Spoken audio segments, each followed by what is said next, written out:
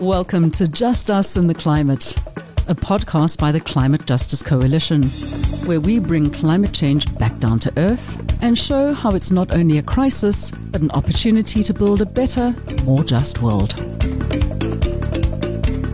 Welcome, everybody, to another episode of Just Us and the Climate. It's Alex Lenferner here, your host for this episode. I am the General Secretary of the Climate Justice Coalition. And I'm very excited about this particular episode, which we are calling Eco-socialism in Our Lifetimes.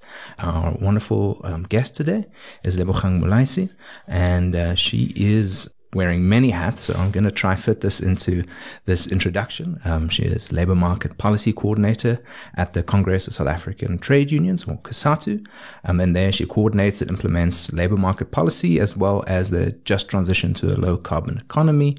She's also a member of the National Economic Development and Labour Council's Executive Committee, or NEDLAC, and also is a commissioner on the Presidential Climate Change Coordinating Commission.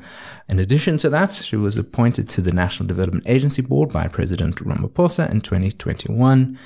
And on top of all of that, Lebogang is somehow pursuing a PhD in economics at the University of Johannesburg. So I guess the first question is, when do you sleep?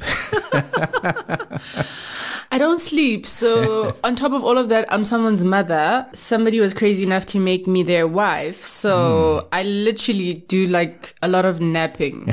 and that's how my life has kind of like worked out ever since. But it works well all together and it's all somewhat interlinked. So by doing one, you're doing three other things, right? If it makes sense. So it works out. That makes sense. And it seems like you've maybe mastered the art of finding sleep where you can. I mean, one thing I also forgot to mention in all of this is that you are still in the category of youth in South Africa. Yep. A generous category, but still within it nonetheless. Yeah. Edging towards the edge, but still within it somehow.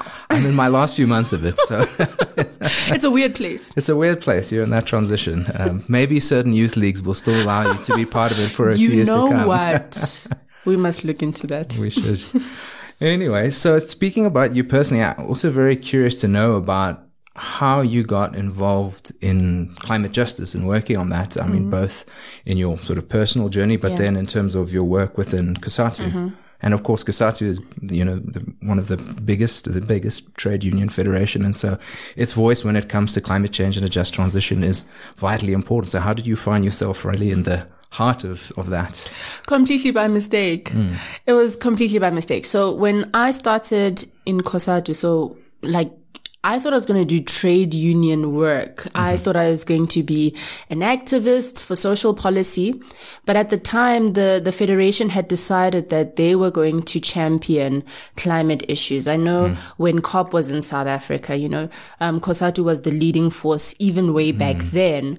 But at the time when I entered COSATU, they were really thinking of taking this as a social policy issue to really champion for workers. I didn't know what the connection was. But I think the way in which COSATU has envisaged, climate justice within their resolution and how it impacts on workers' livelihoods, workers' wages, I thought, this is really something that's important. It started off quite small in the beginning and it's kind of like snowballed into something real big. But I think, the imperatives of climate justice are really at the heart of workers' struggles, which I think has been really groundbreaking and very motivational for me. Yeah, I think that's really important because often you have this sort of false divide that's put in place. There's worker struggles and there's climate change issues, but you're saying that it's really at the heart of worker struggles. At the heart of it. When you look at the vulnerability to environmental degradation, right? It's really the poor and workers who are going to feel it. When you look at what happened in terms of the Durban flood, it washed away factories. It washed away car plants. Toyota was the biggest one. So that affects your ability to work. But secondly, if there is a devastating climatic event, it makes it difficult for us to look for food. So it creates inflationary pressure on what we're able to buy. So it doesn't matter what a worker demands in terms of a salary increase. If a climatic event happens, it's going to erode your purchasing power. So that's at at the heart of trade union struggles, wages and working conditions. And this is how climate change has a specific part to play in all of that. Right. Yeah. And that climate change inflation, I think, is really not appreciated how much of a role it's playing, even currently with our cost of living crisis. Absolutely. Where we see the cost of food going up. We see so many of our essentials being really negatively impacted because, I mean, if you look across the world, there's so many extreme weather events impacting, right? Very interesting. And I think, a big part of what your work is trying to point out is how climate change is cross-cutting across so many issues. And I think when we look at COSATU's vision around what it means to tackle climate change, it's not only that climate change impacts everything, but in order to tackle the crisis, you need to transform everything. Yeah. And this is the area that we're kind of venturing into now, where, for a very long time, ever since we adopted a resolution way back when in like 2009, we've been talking about climate risks. Yeah. And I've been explaining how it refers to workers, right? But now we're dealing with transition risks. So your ability to transition has a number of risks related to it. And the biggest one is in terms of industry. And will workers be able to adapt to whatever industries that are going to be established as we transition to a low carbon economy? I think this is the biggest thing that we're dealing with now. And this cuts across all sectors. I know there's a lot of focus of mining and energy, but it cuts across a lot of sectors: agriculture, tourism, transport, so it cuts across a number of sectors. And I think this is the part that COSATU is really getting into now, in terms of how to assist workers to transition and to mitigate some of those transition risks. Thanks for that. I think I'm sitting here with COSATU's Just Transition Blueprint for Workers in front of me, which you guys released last year, which I think is a really helpful document for people who are interested to know what COSATU's thinking is around what a just transition look like, and how it covers sectors like, as you mentioned, energy, agriculture, and transport are the main focuses here. And I think what's quite interesting is in that particular document, COSATU is identifying that for them, when you think about the climate crisis, capitalism is the central cause of it. And that when we then think about what it means to ensure a just transition, this is not, I think, what a lot of corporations are doing, where you kind of make a little tweak here and there and maybe protect some workers here and there. But instead, this is a moment for what you guys are calling radical transformation of the economy towards eco-socialism. So maybe I can, drawing on that, ask you a few questions. So one is, why is capitalism at the root of the climate crisis?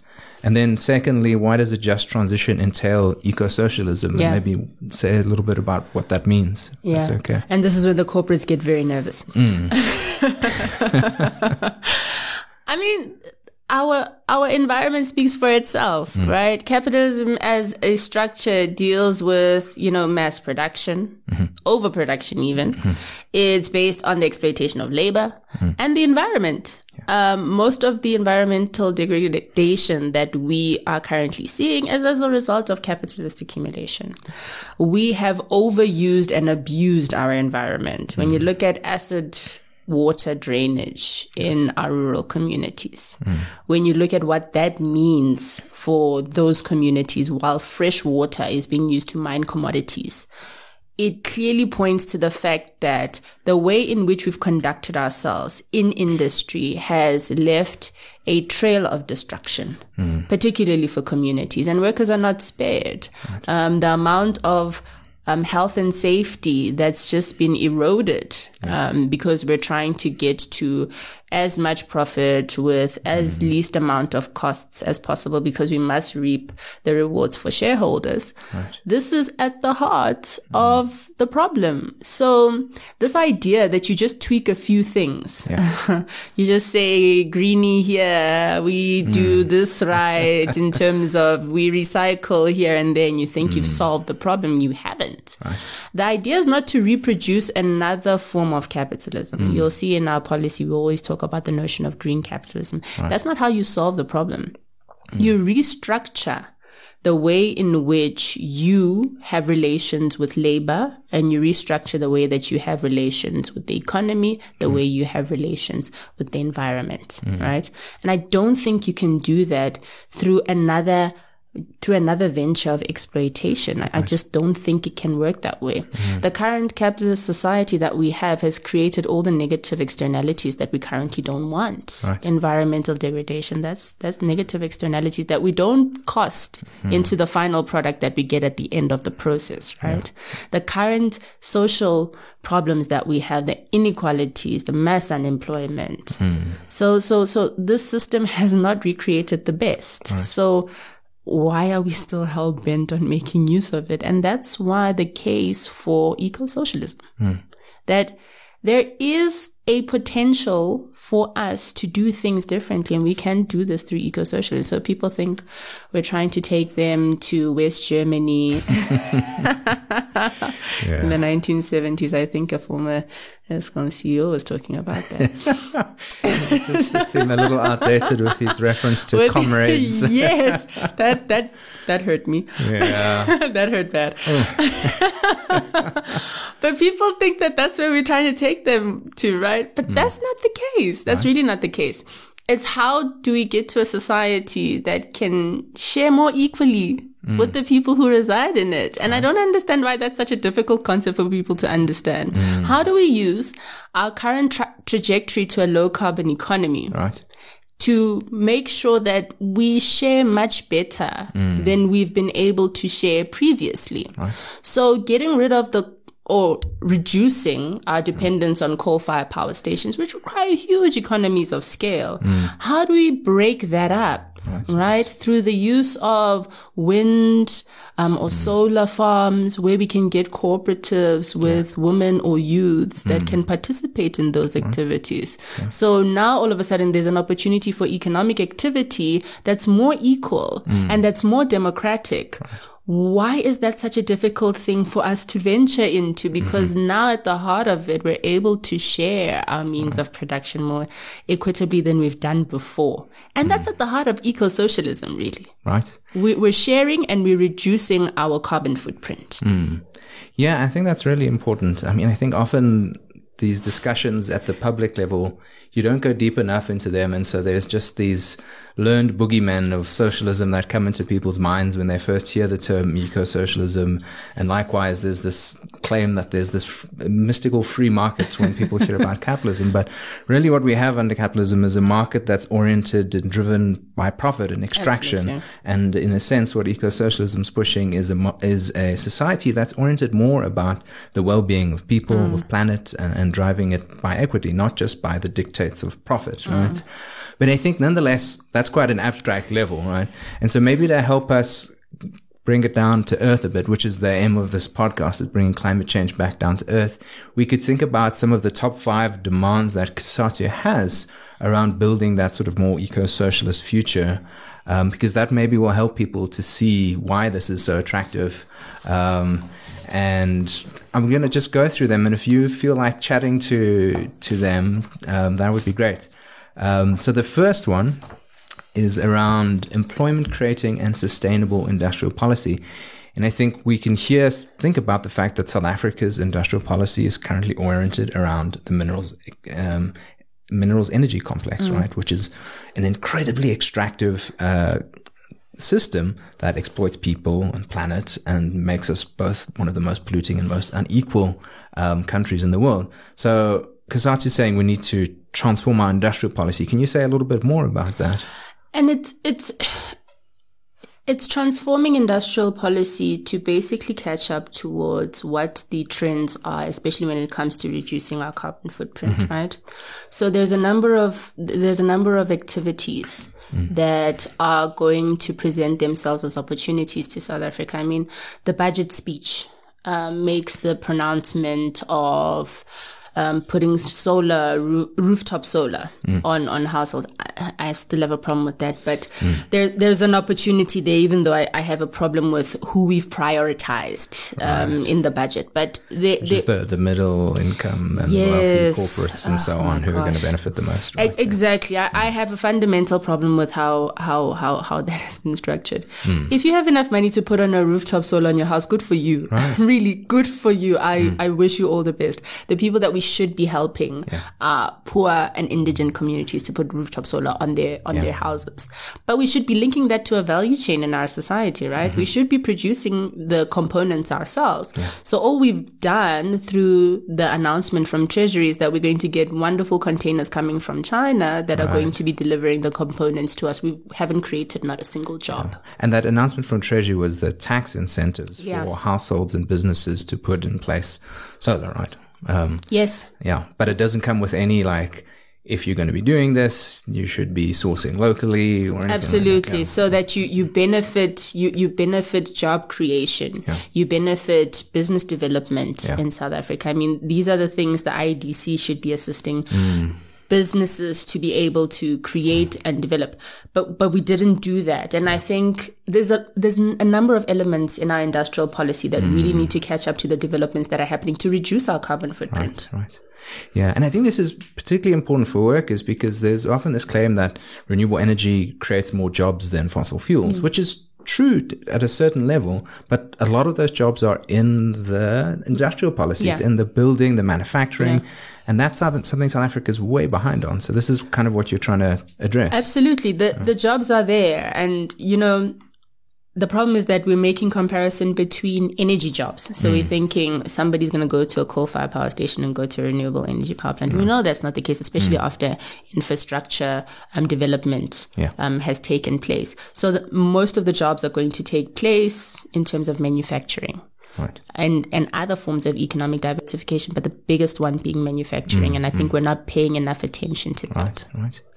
And I guess another one as well you represent a lot of mine workers too. And there is the supply chain for renewables and batteries, which South Africa, I think sometimes it's like people think, okay, you're a coal miner, so you're going to start doing wind turbines. But maybe a better fit is if you're a coal miner, you're going to go mine, critical minerals and stuff that's required for batteries, because that's perhaps a better fit for those skills too. Absolutely.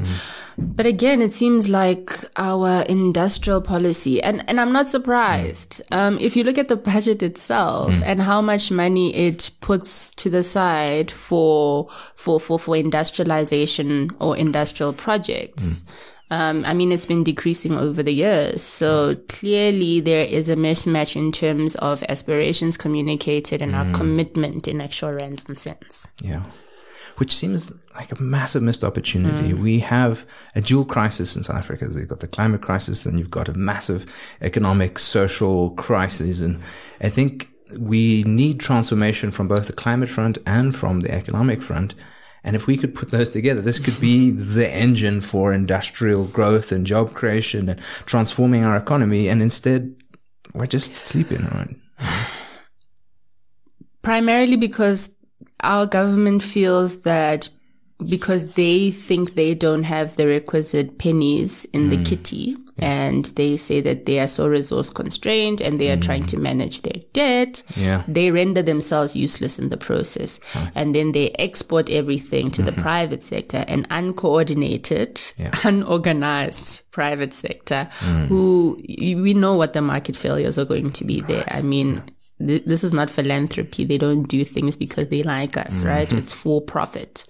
So it's because of that there isn't a coordinated way forward in terms of this. Other countries have made use of their fiscal policy, joined together with their monetary policy, and leverage private sector to drive their industrial policy, right? The Chinese do this very well. We then think we export everything to the private sector and the private sector will give us the result that we want. Which is not going to happen.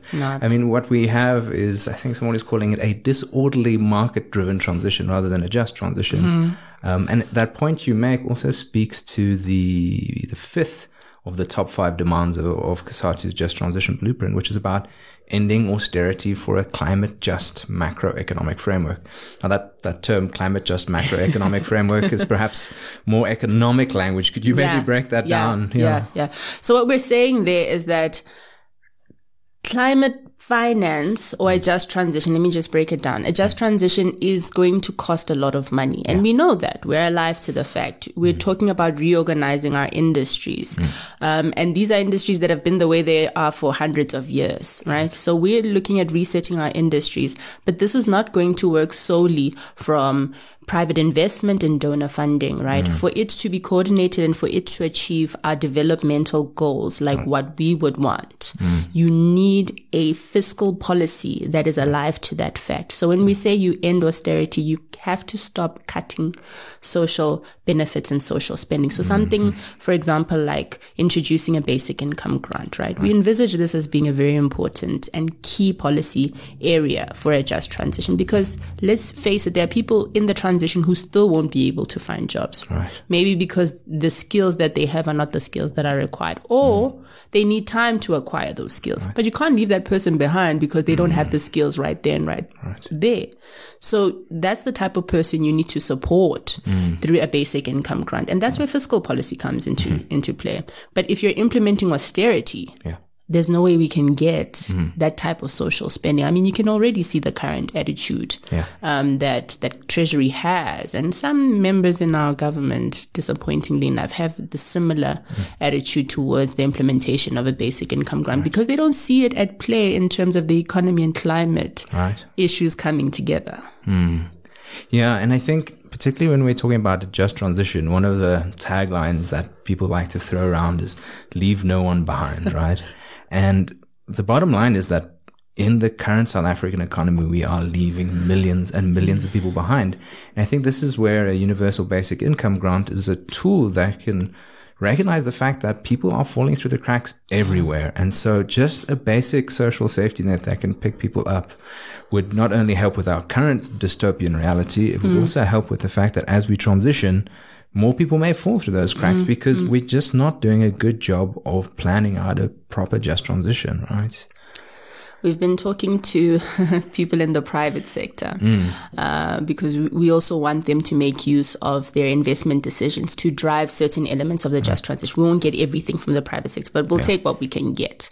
One of the things that somebody said in that meeting is that, aren't you guys creating another BEE scheme where a few black people benefit through the basic income grant? No, not through the basic income grant, through some of these climate and just transition initiatives that we're seeking to create. I'm like, aren't you guys creating another BEE where a few people who say the right things, will be able to plug projects here and there, and then you leave everybody, to fall through the cracks again. And that really resonated with me, to say we may be paying too much lip service to this idea that no one is going to fall behind, because in the way in which currently the transition is manifesting itself in South Africa, we've started it quite wrong, actually. And it does look like if we carry on in this trajectory, we're not going to be able to benefit a lot of people. We may have some golden projects here and there, but we might still find ourselves in the same position in the next 20 to 30 years' time. Right.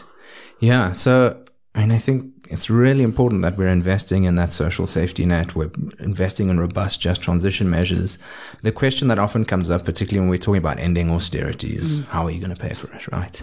And now there's different ways of paying for it that are being discussed. The president announced his big just energy transition investment plan last year, a 1.5 trillion investment plan, which is predominantly about bringing in, foreign capital and private capital and so on. But then COSATU in its policy document is talking about progressive taxation, such as wealth taxes, taxes on environmentally harmful activities, resource rent taxes. So when you're thinking about what it means to actually pay for a truly just transition, maybe firstly, what's your take on the JET IP, and why would something like a progressive taxation framework be preferable? Okay, so the JET IP, I'm not surprised that the plan is not enjoying as much public support as what it currently is. Just a reminder that the JET IP is that Just Energy Transition Investment Plan, the one I was just referring to. Sorry, there's so many acronyms. Sorry, in this space as well. So many acronyms. So, I mean, I'm not surprised that, this plan is receiving the type of response that is receiving in society. If we look at the process, which is quite critical, very critical, very critical of it. If we look at the process of how, the plan was developed, I mean, we're a country that thrives on dialogue, right? We're a country, maybe we thrive on it a bit too much, but, but it's good because of the history that we have in this country, and because we're such a diverse country where there are a number of different groupings, and you have to take all of these groupings into account when you have these types of deliberations. Because to be quite honest, the JET IP really changes the dial on how we've thought of climate finance, whether we like it or not, right? So regardless of what the experience has been here in South Africa, this is going to be the model for climate finance for the rest of the developing world. So they're discussing it in Vietnam. Yeah, in Vietnam. I know Senegal as well, India. So the manner in which it's manifested itself here in South Africa is really something to be really concerned about, right? So I'm not surprised that at the end of it, we have this final product that everybody is critical of. Somebody said in a previous meeting that the JET IP is nothing other than, an green infrastructure deal. Yeah. Can you maybe say a little bit more about what are some of the concerns that you're seeing around the JET IP? Yeah. I mean, when we look at justice, and we're saying we're leaving nobody behind, but we allocate less than 1% of the finances of the JET IP to skills development. That's a huge red flag to say, if you have no interest, because less than 1%, I mean, if that's a KPI, you have no interest in developing skills. Right. So my question is, for all these big elaborate plans that you want to see happening here, who's going to have the skills to be able to take advantage of the opportunities to work in those sectors? So for me, that's a huge problem. And if you had the voices of anybody that works in the trade union, they would have told you that that's not sufficient. When you look at how much is then dedicated towards economic diversification, because let's be honest, the Mpumalanga region, right, is heavily dependent on the activities of coal. But they can be something else, and they can be something else through economic diversification.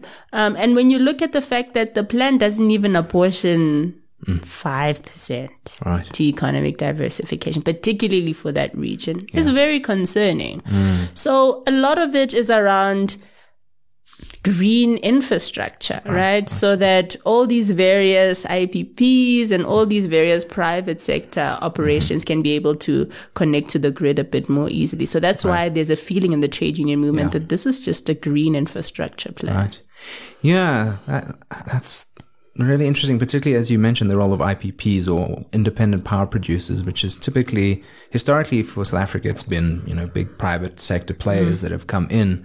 And when you speak about putting kind of money where the justice is, one of the elements there in the JET IP was the supposed money to pilot socially owned renewable energy versus privatized.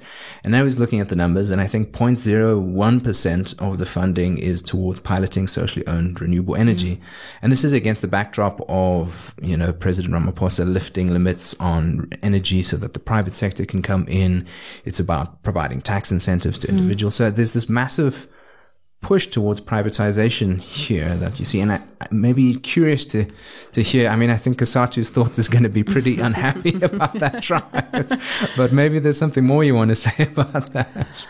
Yeah. It's concerning, right? Especially when you look at the fact that, especially in terms of electricity generation. And who generates electricity. For the longest time, this was Eskom's domain, right? And they had a development agenda linked to this. The fact of the matter is that there are communities who, I heard in the budget speech, the Minister of Finance talking about a culture of non-payment. There isn't a culture of non-payment. There's a culture of not having employment and not having enough money to buy the electricity. So that's actually what's going on. So we've completely misdiagnosed that. So it seems like victim blaming to me, that. Absolutely. It's like the cost of electricity has skyrocketed, so people can't afford it, and then you blame it on the people who can't afford it. And the reason why it's skyrocketed is not because of non-payment, but because of corruption. And cost overruns on Mudupi and Kusile, right? Which are much higher than municipal debt. Right? Exactly. Yeah. And now we're terming it a culture of non-payment. That's rubbish, For me, I think it's a complete detachment from what's going on in our communities. When you look at the grants that are being paid to the old age pension, when you look at the child grant, and now you need to factor in paying Eskom on top of an 18.6 tariff increase. Yeah. There isn't a culture of non-payment. It's just an unaffordability crisis. That's what's currently happening. We don't want to look at increasing, the threshold for indigent households to receive free electricity. And these are the things, by the way, we don't even mention in the JW. Yeah. And speaking of a culture of non-payment, there was an analysis that was done that shows that the government is failing to actually dish out the money for the free basic electricity grant. So that's something that's not being paid, right? Just the extent with which this government blames poor people for the predicament they're putting them in it's astounding. Again, it's your detachment from the real issues on the ground. Yeah. The fact that you completely misdiagnose it like that. I mean, you dedicate an entire budget speech to a misdiagnosis of what's actually happening on the ground. Yeah. And it's against this backdrop that I think one of your top 5 demands is really important, which is land redistribution. Let me try to connect some dots here, because when we think about the privatization of renewable energy, right? Who can afford to invest in renewable energy? The things that you need predominantly is capital, wealth, and land, right? Yes. And these are two things that are concentrated in the hands of the minority in South Africa. And so for you and Cosatu, most people don't maybe connect climate change and a just transition, but that's one of your top 5 just transition demands is land redistribution. Could you maybe speak a little bit to the importance of that? You've already touched on it, right? Yeah. So in the renewable independent the RIPP program. This is the private sector renewable energy program through the government. Yeah. Let's say we didn't have a problem with it, right? Yeah. Let's say it didn't bother us. Yeah.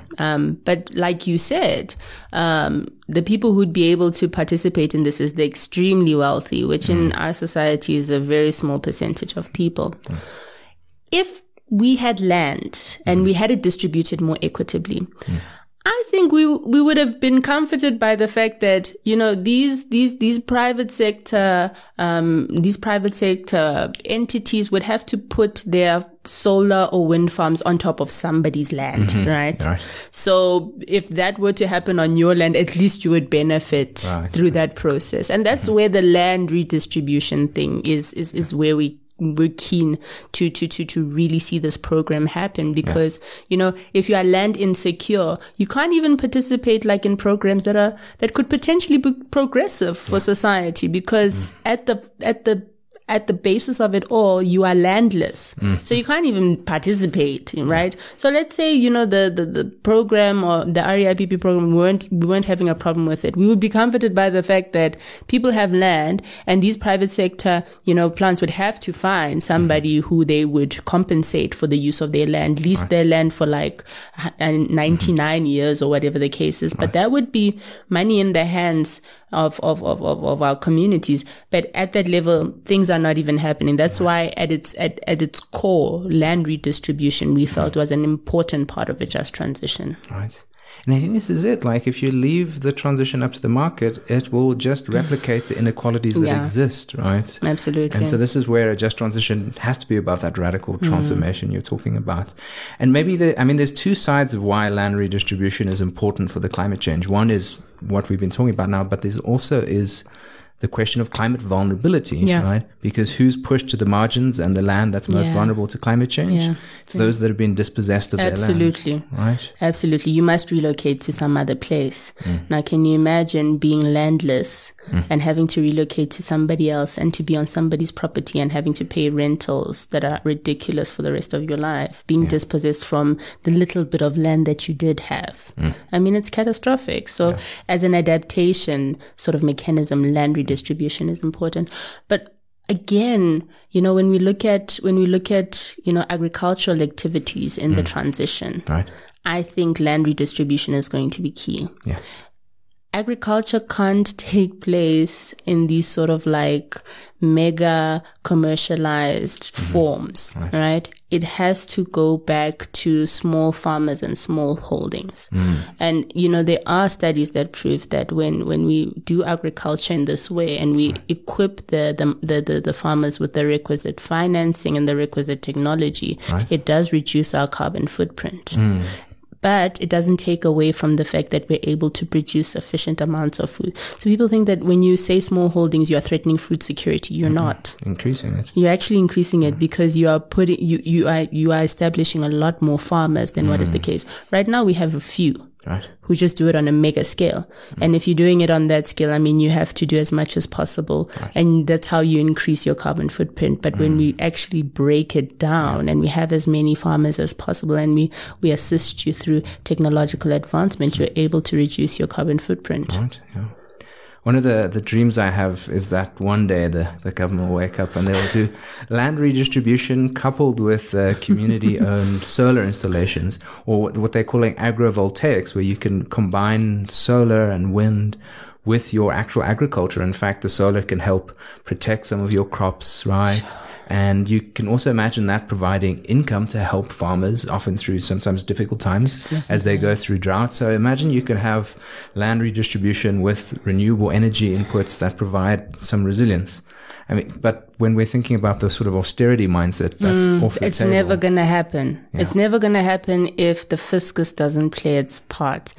This transition is not up to the markets. Yeah. And I don't think there is an adequate appreciation for that. That if we're going to get the transition right, the fiscus must play its role. Yeah. There is no market that's going to go and fund a bunch of black women to set up a solar farm. Yeah. It's never going to happen. They're high risk. Where do they get capital from? It's never going to happen. These are the things that require the participation of the fiscus. Yeah. Here's my problem with what's happening. The IDC is not looking at that, and right? The Industrial Development Corporation. The Industrial Development Corporation, sorry. No worries. They're not looking in the direction of how do we finance a cooperative of young people who've never had credit in their lives, right? Yeah. They don't look at, they don't even want to look at that, right? They're too high risk. They're going to use IDC money, which is our money. Yeah. IDC money to go and fund private companies, right? Which for me is an issue because honestly, the private sector can leverage finances through the banks. And so this kind of brings me to a point. It seems like what we have now is the public funds that we have are subsidizing the private sector to drive this transition, instead of public funds funding a public transition and the sort of transition to sort of eco-socialism that COSATU is talking about and that many others are pushing forward as well, right? And so I guess this brings me to the point is that we know that those solutions are out there. We know we need to push for them. So how do we build a movement that's powerful to make the changes that are needed? And maybe what do you see as COSATU's role within that? Maybe some of the challenges that come ahead. So what you're doing now to make some of these concepts, I think, easily accessible, easily understandable, right? So when we say eco-socialism to someone, because we put socialism there, people run away from what we're talking about, right? Yeah. But maybe after listening to this podcast, they can actually realize that what we're talking about is not far from what people want in this society, a more equitable society, more fair society, a more just society, and using our transition to a low carbon economy to get us there, right? As simple as possible. This is what we want. We recognize that the current system has reproduced these inequities. They've reproduced these social ills, and we want a better society for our kids. We want a better society for our grandkids. we need to dispel the notions that capitalism is good for us, right? We need to dispel these notions because, the way in which it's unfolded in South Africa, it hasn't been good for us. We need to dispel the notion that the current mineral energies complex in South Africa has done a great deal for us. Okay, people will say the commodities boom, however, is keeping us above water. Yes, it's keeping us above water, but can you imagine what we could do if we drastically change the structure of our economy? We could be doing better than just above water. Yeah, and it's keeping some people above water, but many are drowning. Especially the ones that get 300 million rand in bonuses a year while they refuse to give their workers 1,000 rand increase. Yeah, no, that's right. Yeah. So I think that's a really important reflection. And I guess there's a tricky question for COSATU in all of this, right? And I'm sure you get it a lot. Is that COSATU's in the tripartite alliance still, and so they're working technically with the ANC, albeit in a very tense relationship. So how does COSATU to maneuver through this? And feel free to just step away from this question if it's red territory. But if you feel like diving in. This is such a hectic question to answer, because I don't want to downplay the reasons why COSATU initially found itself in an alliance with the ANC. Yeah. This was an alliance that was forged in struggle, in common purpose and in common struggle. Right. So I don't want to downplay that history. It's an important history that, we need to reflect on. Yeah. Have things been good of recent years? No, they have not. That's why now the buzz phrase is the reconfiguration of the alliance. What that looks like, I'm not too sure what it looks like for the future. But there definitely have been lessons that have been learned. Alliances are tricky because you come into an alliance because you have particular common benefits, or you have particular things that you think you can share a common interest in, and you achieve this through the formation of an alliance. Has it worked good in the previous years? I can't say that it has. Yeah. It's been a very difficult thing of late. I mean, if you look at the public sector wage debacle that's currently unfolded, it shows you the state of the alliance. If you want to know what the alliance is looking like, look at what's happening in the public sector. I was at the public sector union march in Pretoria last year in Tshwane, and I watched workers throw bottles at the ANC. There is tension and there's anger in that alliance. There's huge anger. There is huge tensions.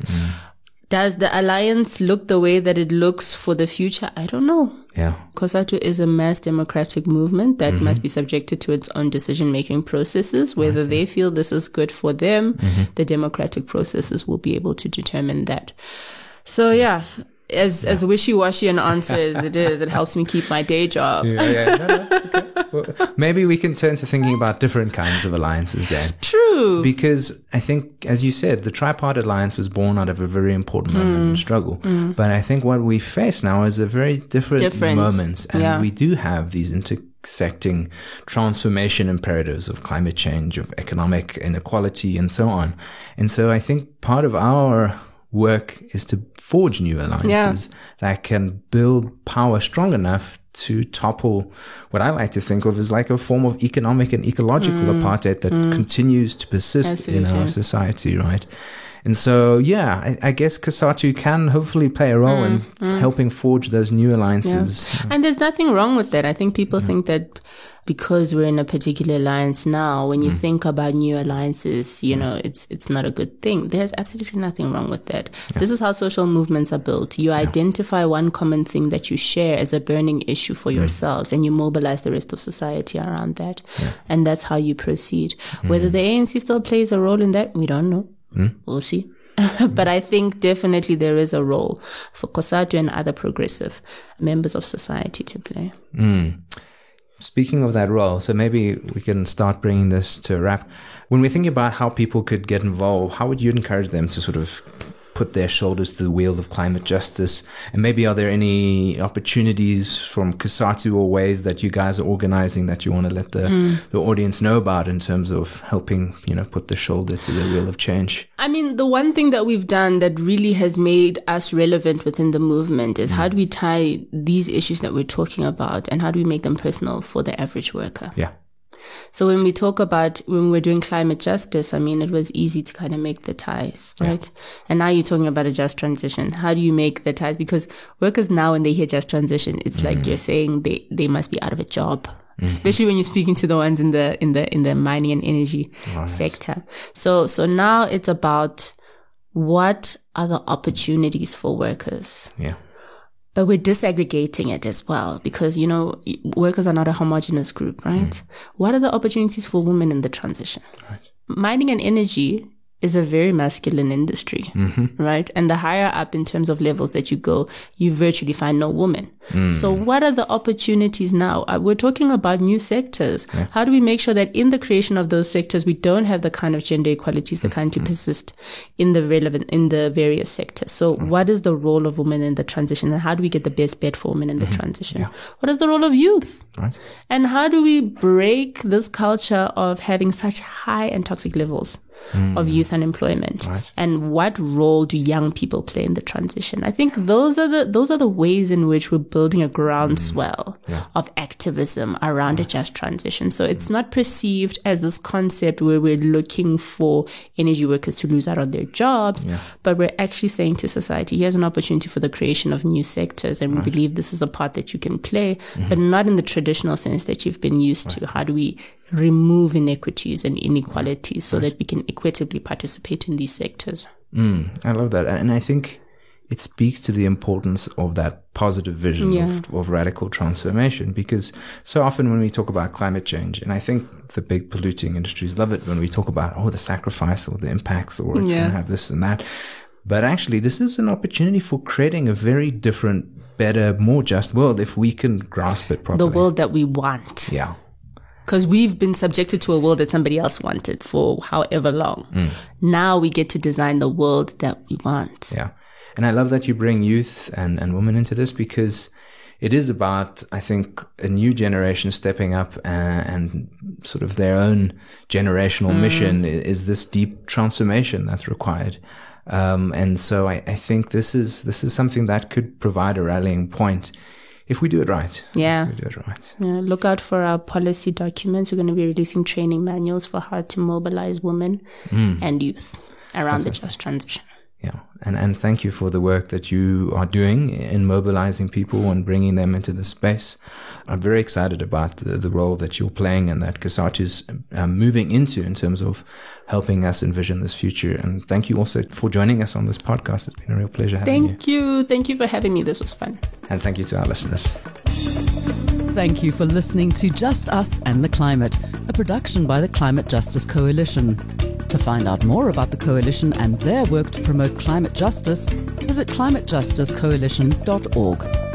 This podcast is made possible thanks to the financial support of the Friedrich Ebert Stiftung. You've been listening to another production from Solid Gold Podcasts.